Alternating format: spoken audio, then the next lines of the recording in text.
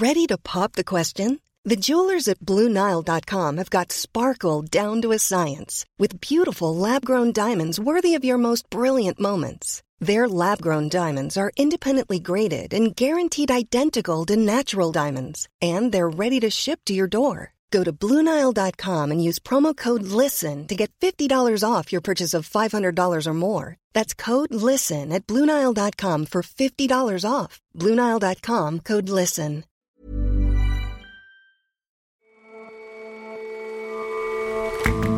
Hello and welcome to The Intelligence from The Economist. In New York, I'm John Fassman.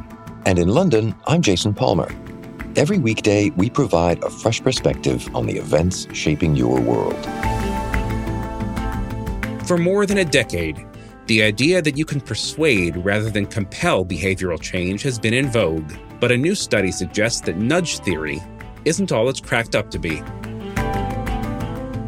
And the Middle East is no stranger to high temperatures and low rainfall. There's not much to be done about the heat, but to shelter in air conditioning. But authorities think they can do something about the rain.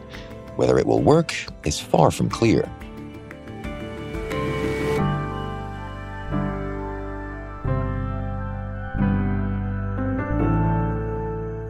First up, though,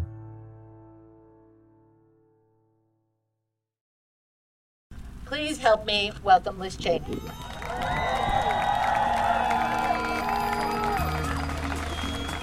In Wyoming last night, a race for the Republican nomination to the state's only seat in the House of Representatives. Liz Cheney, who'd held the post for 5 years, lost by a lot. Tonight, Harriet Hageman has received the most votes in this primary. She won. I called her to concede the race. This primary election is over, but now the real work begins. As chair of the House Republican Conference, Ms. Cheney was once the third most important Republican in the House. But the events of January the 6th radically changed her view on Donald Trump, whom she's lambasted ever since, even becoming vice chair of the committee investigating the Capitol riot. I say this to my Republican colleagues who are defending the indefensible. There will come a day when Donald Trump is gone, but your dishonor will remain. Ms. Cheney was toppled by a former member of her own staff, Harriet Hageman, who, no coincidence here, was endorsed by Mr. Trump. We can dislodge entrenched politicians who believe they've risen above the people they are supposed to represent and serve. Once again, Mr. Trump has exerted his influence, revealing who many of the party faithful are faithful to. I spoke with Aaron Braun, our Mountain West correspondent, and Idris Kaloun, our Washington bureau chief, about Ms. Cheney's defeat and why it's probably not the end of her political story. Liz Cheney's election night party was just north of Jackson, Wyoming, in this big valley very close to Grand Teton National Park. And it was at a ranch. There were horses around. There was big tents. There was lots of people in cowboy hats. And I think the mood was pretty jolly, actually. The people who were gathered there didn't appear to be that sad when Cheney conceded, I think because they didn't expect that she was going to win. And a lot of them didn't think that this was Liz Cheney's last stand. They seemed to hold out some hope that she would be back in the future. Not her last rodeo, as it were. So when did it become clear that she wasn't, in fact, going to win? I think it was kind of clear she wasn't going to win even before any of the results were announced. The polling that had been coming out from Wyoming had been fairly miserable. It showed her losing by almost 30 points. And in fact, the actual election night result is still being finalized, but she might have lost by closer to 40 points. It would have been even worse had she not embarked on this campaign to try to convince Democrats to change their party registration to vote as Republicans. So I don't think anyone was surprised to hear that she had lost. I think it's important to say that if your election strategy in Wyoming is to try to convince Democrats to vote for you, that's already sort of a Hail Mary. 70% of Wyomingites voted for Donald Trump in 2020, so there are very few Democrats in Wyoming to begin with. let's wind back a bit. How did Liz Cheney end up in this position of needing to appeal to Democrats for a Republican primary? Well, Liz Cheney has a famous last name. She's the daughter of Dick Cheney, who was, before he was vice president, was also Wyoming's only congressman for about 10 years. He's very well known. Her name is very well known in the state. And when she was elected, only about 6 years ago, she very rapidly became someone who Republicans thought of as the future of the party.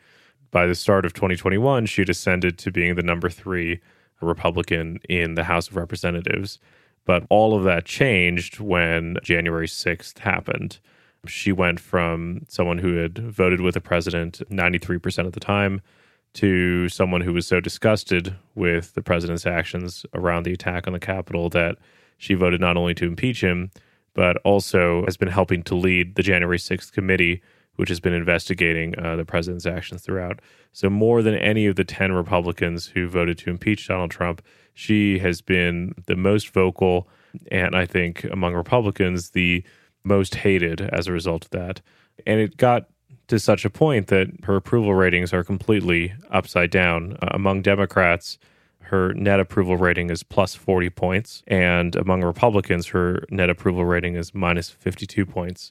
So that's the exact opposite of what you would expect from someone whose last name is Cheney and who was previously a top leader of the Republican Party.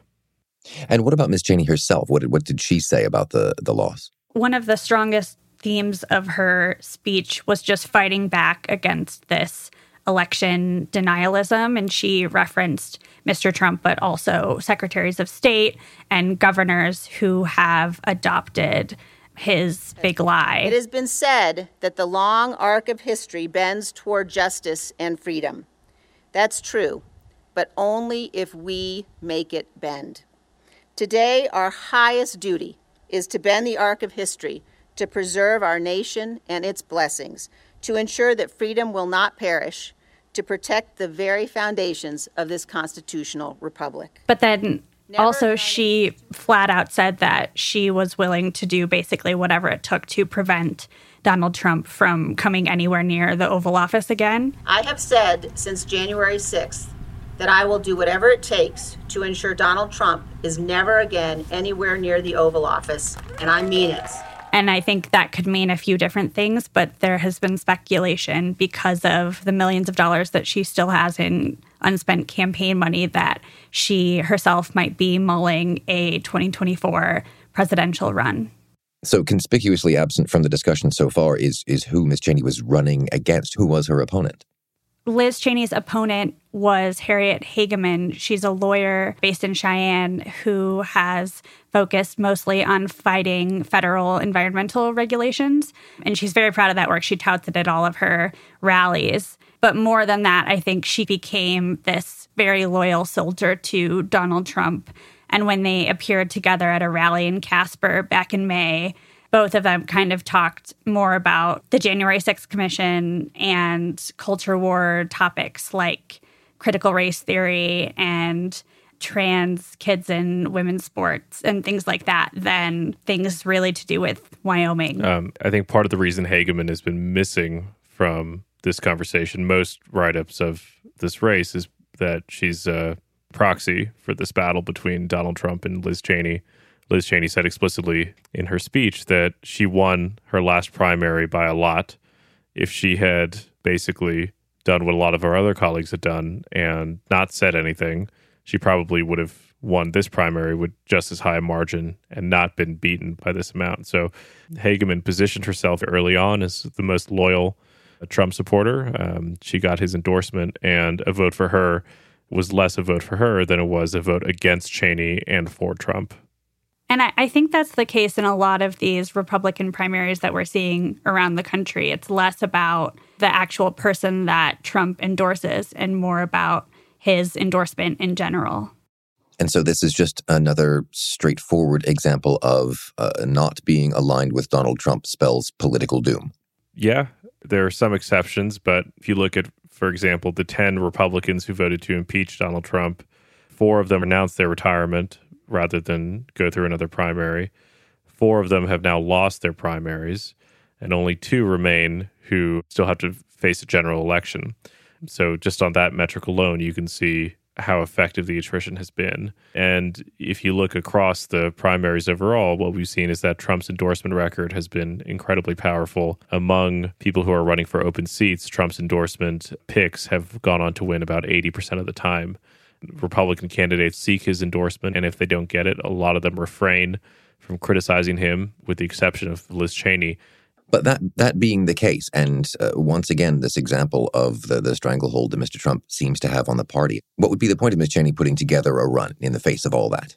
I think she answered that kind of outright in her concession speech. It seems like, in her view, were she to run for president, it would be for the express purpose of denying Mr. Trump another chance at the Oval Office, and whether that means trying to compete in the Republican primary against him, which would probably be futile, or running as an independent to try to siphon off his votes. I'm not sure, and it sounds like she's probably not sure yet either. I think Cheney conceives of herself as taking a stand that's important for history. In her speech, she compared herself to Abraham Lincoln and Ulysses Grant, two men who didn't relent under extreme pressure and who saved the Union. Lincoln and Grant and all who fought in our nation's tragic Civil War, including my own great-great-grandfathers, saved our Union.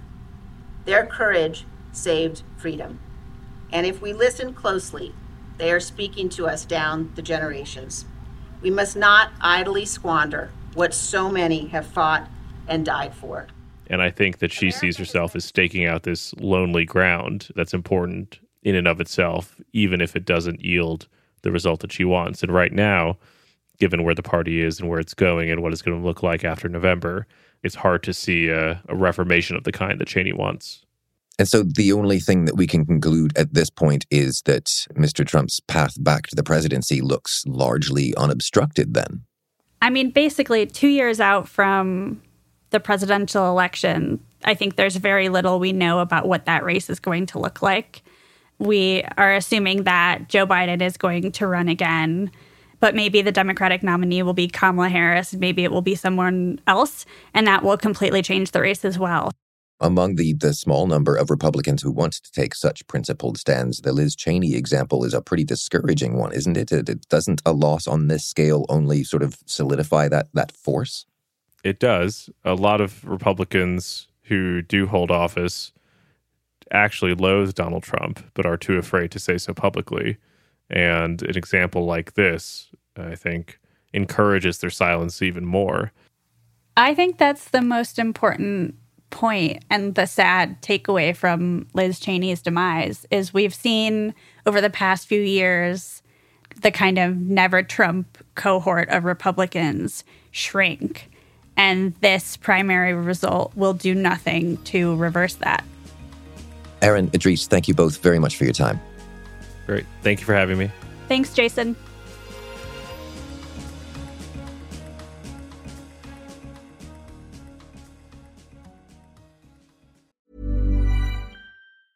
Many of us have those stubborn pounds that seem impossible to lose, no matter how good we eat or how hard we work out. My solution is PlushCare. PlushCare is a leading telehealth provider with doctors who are there for you day and night to partner with you in your weight loss journey. They can prescribe FDA-approved weight loss medications like Wegovy and Zepbound for those who qualify. Plus, they accept most insurance plans. To get started, visit plushcare.com/weightloss. That's plushcare.com/weightloss.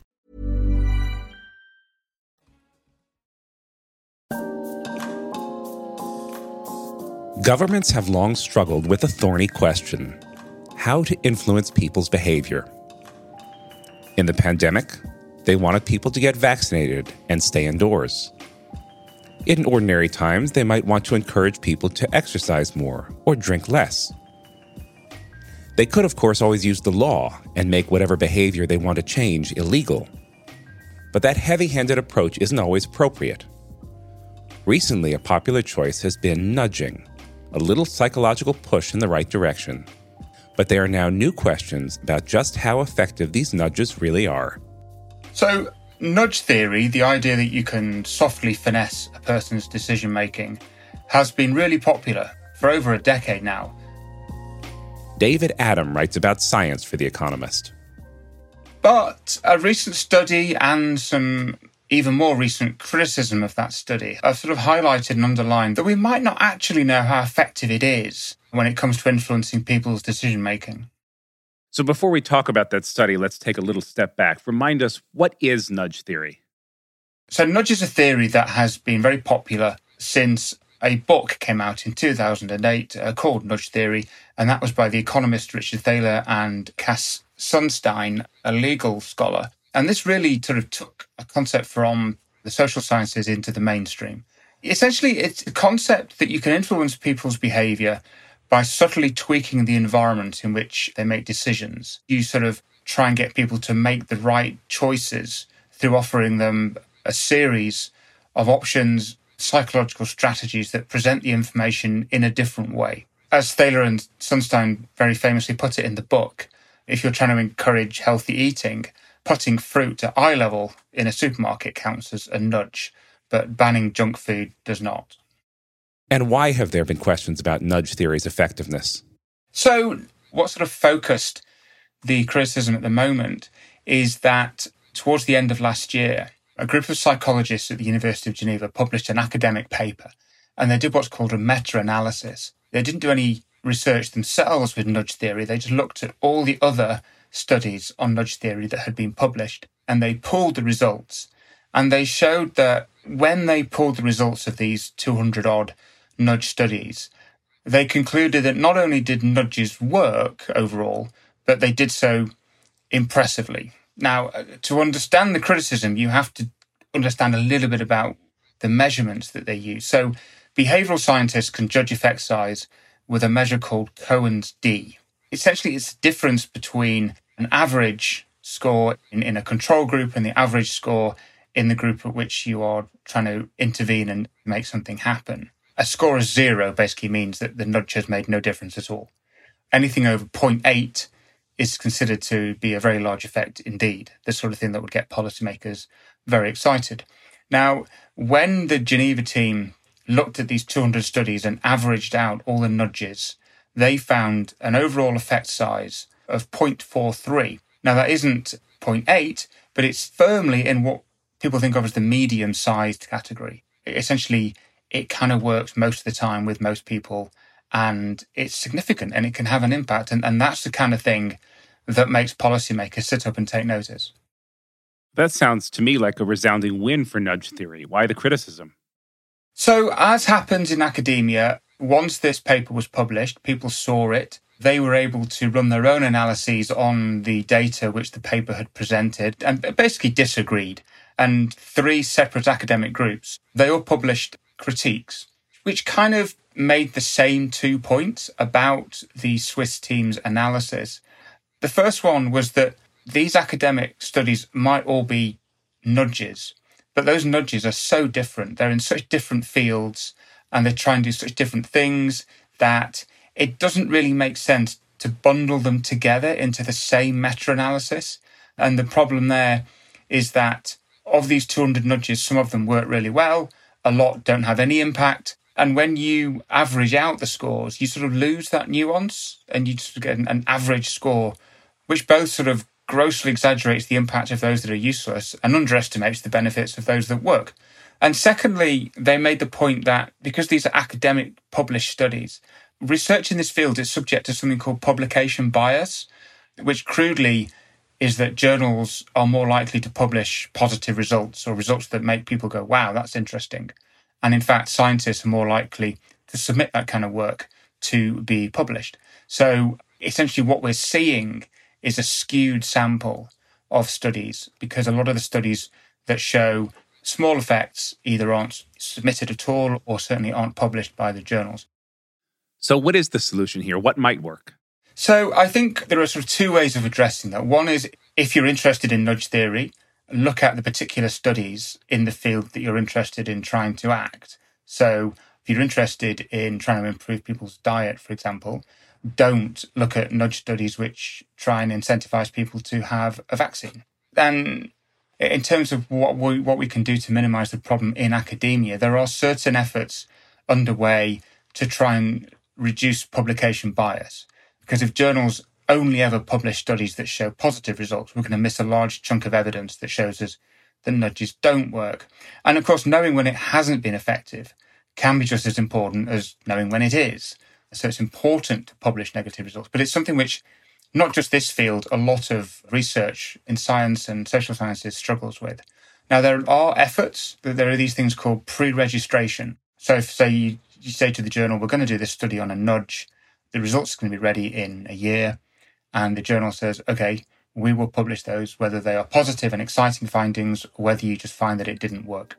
But take-up of those schemes is a bit patchy, so dare we say it might be time for a nudge.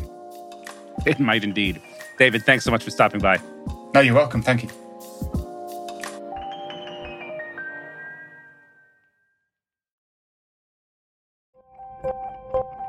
It's been a summer of heat waves for Britain and Europe, but in the Middle East, temperatures regularly exceed 40 degrees Celsius or 104 Fahrenheit. First to the Middle East, and it continues to be a very hot picture, certainly up in the north. Of course, cities such as Dubai in the United Arab Emirates have been built to withstand the heat.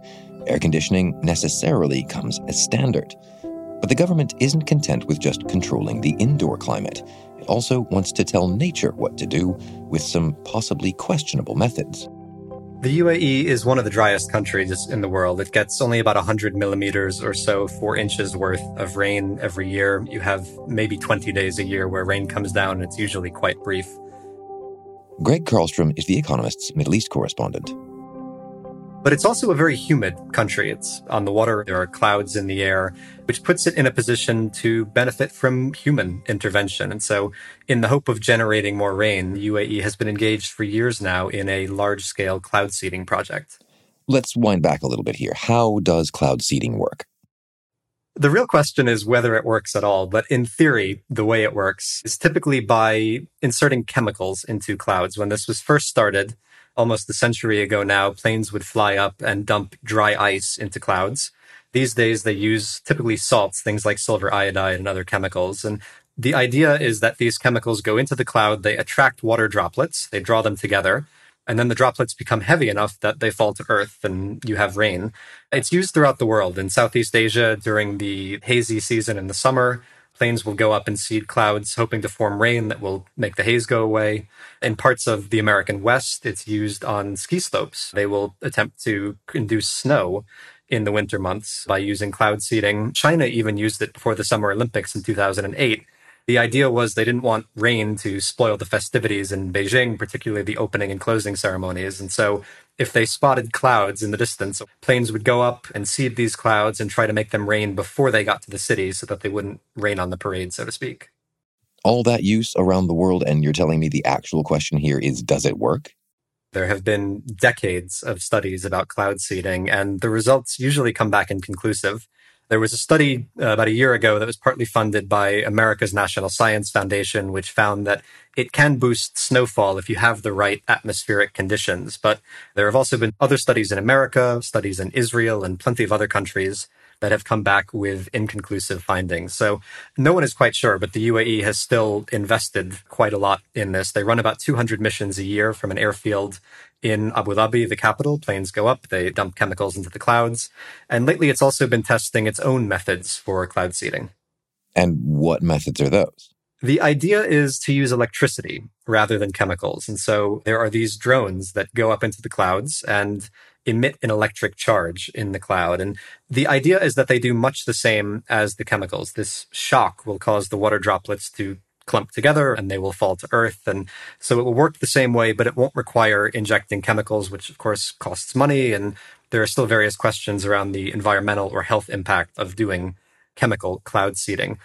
Whether it works or not, we're not sure yet. They only started using it last year. And so in the meantime, it is still using the traditional methods like silver iodide, but they're keen to do more research on this and find out if it works.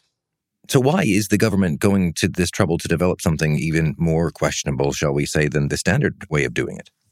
There are about 10 million people who live in the UAE. There are projections that the population will continue to grow in the coming years. And there's just not enough natural water for all of these people. You get the occasional brief storm in the winter. In the summer months, you'll have a storm that pops up for a few minutes. But this doesn't provide much in the way of renewable water sources. And so most of the water that's consumed in the UAE actually comes from the sea. It's one of the largest producers of desalinated water in the world. The government says about 14% actually of all of the desalinated water produced anywhere on Earth is produced in the UAE. And so everything that everyone drinks, that you use to shower, to wash your clothes, it all comes from the sea. The government would like to have other sources of water. And so the hope is that cloud seeding will provide a bit more of that. And I suppose in an era of increasingly rampant climate change, this is going to be an even more desperate affair. It may or it may not. There's actually some talk here when you speak to scientists and researchers that climate change may produce more rain in countries like the UAE. We saw this over the winter, over the New Year's Eve holiday weekend, when about a year's worth of rain fell in just 3 days. There was very heavy rain in some parts of the country. And then we've seen it again over the summer. There was a freak storm in July, which hit hardest in Fujairah, which is on the east coast of the UAE, caused flash flooding that washed away cars, that inundated people's houses. 7 people were killed. Very unusual for any time, but especially for this time of year. And there is a belief amongst some scientists and meteorologists here that climate change may have played a role in the heavy rain that we've seen this year. But even if climate change does mean more precipitation in the UAE, it's hardly going to be enough to meet the needs of 10 million people and counting. Greg, thanks very much for joining us. Thank you.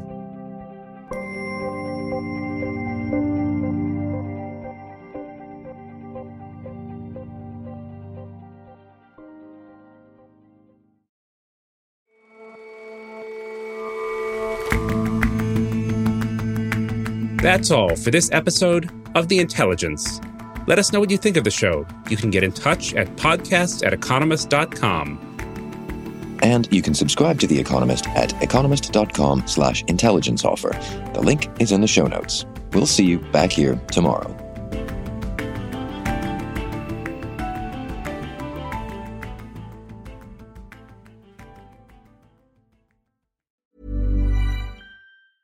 Hi, this is Janice Torres from Yo Quiero Dinero. From a local business to a global corporation, partnering with Bank of America gives your operation access to exclusive digital tools, award-winning insights, and business solutions so powerful you'll make every move matter. Visit bankofamerica.com/banking for business to learn more. What would you like the power to do? Bank of America, N.A., copyright 2024.